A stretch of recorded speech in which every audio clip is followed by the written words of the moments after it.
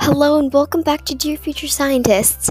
Today is Wednesday, August 12th, and we have an exciting topic for today.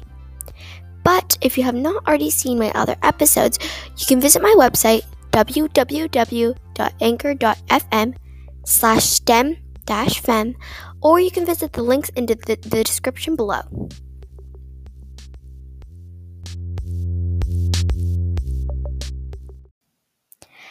Have you ever wondered where our planet Earth is? Maybe a bigger place? Maybe surrounded with other planets? Maybe we aren't the only place that is, existing? All these forever asked questions are in fact true. We live in a space neighborhood called the solar system. In terms of not being the only existing planet, there are so many other planets and the sun. There are also stars, moons, comets, asteroids, and meteoroids. I'll explain what all of these are. The sun powers us.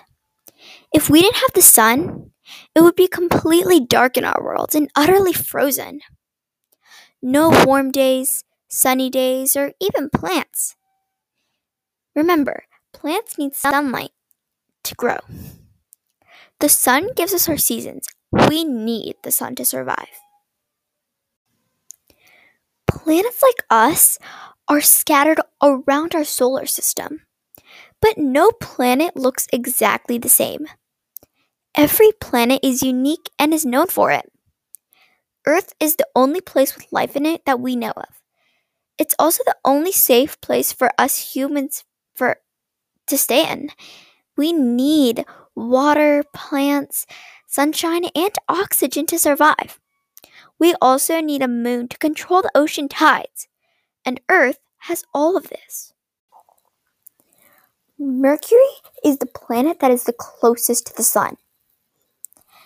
Mercury has no moons, and it's the smallest planet. Something very interesting about Mercury that I learned was that one day on Mercury would be 176 days on Earth. And Mercury is a very tough place to live in. Humans would not survive there. Venus is the second planet the closest to the sun. Venus was named after the Roman goddess of love and beauty. And a day on Venus is longer than a year on Earth. Venus is actually the second brightest thing in the sky. And on rare occasions, you can see Venus in the sky just looking up.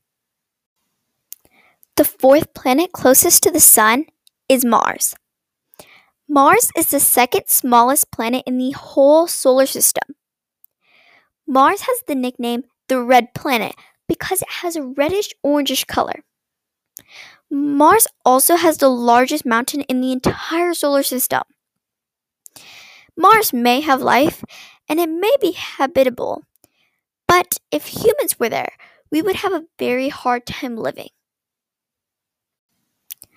The fifth planet closest to the sun is Jupiter. Jupiter is the biggest planet in the entire solar system. If you combined 318 Earths, you would have one Jupiter. Crazy, right? Also, we only have one moon, but Jupiter has 67 moons. Saturn is the sixth closest planet to the sun. Saturn is also the second biggest planet in the entire solar system. At first, scientists thought that those rings Saturn has were moons. And a day on Saturn is only 10 hours long. The seventh planet closest to the sun is Uranus. Uranus is the coldest planet in the entire solar system, even though it's not the farthest. One day is 42 years on Uranus. That is one long day. Most people think that Saturn is the only planet with rings, but Uranus has rings too. It's just that you can't see them. And Uranus has 27 moons. The eighth and farthest planet from the Sun is Neptune. Neptune is the fourth largest planet in the whole solar system, and it's 17 times the size of Earth. Most of Neptune is made of water and ice. Even though Neptune is the farthest planet from the Sun, it isn't the coldest. Nobody knows why. We humans still have a lot to discover about Neptune. We talked about the planets today, but we still have a lot to discuss about our solar system. This is only part 1.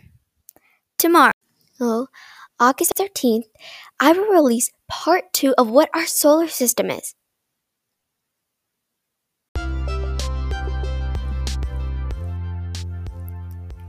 Thank you for listening to Dear Future Scientists. I hope you enjoyed learning about the first part of our solar system. See you next time on Dear Future Scientists.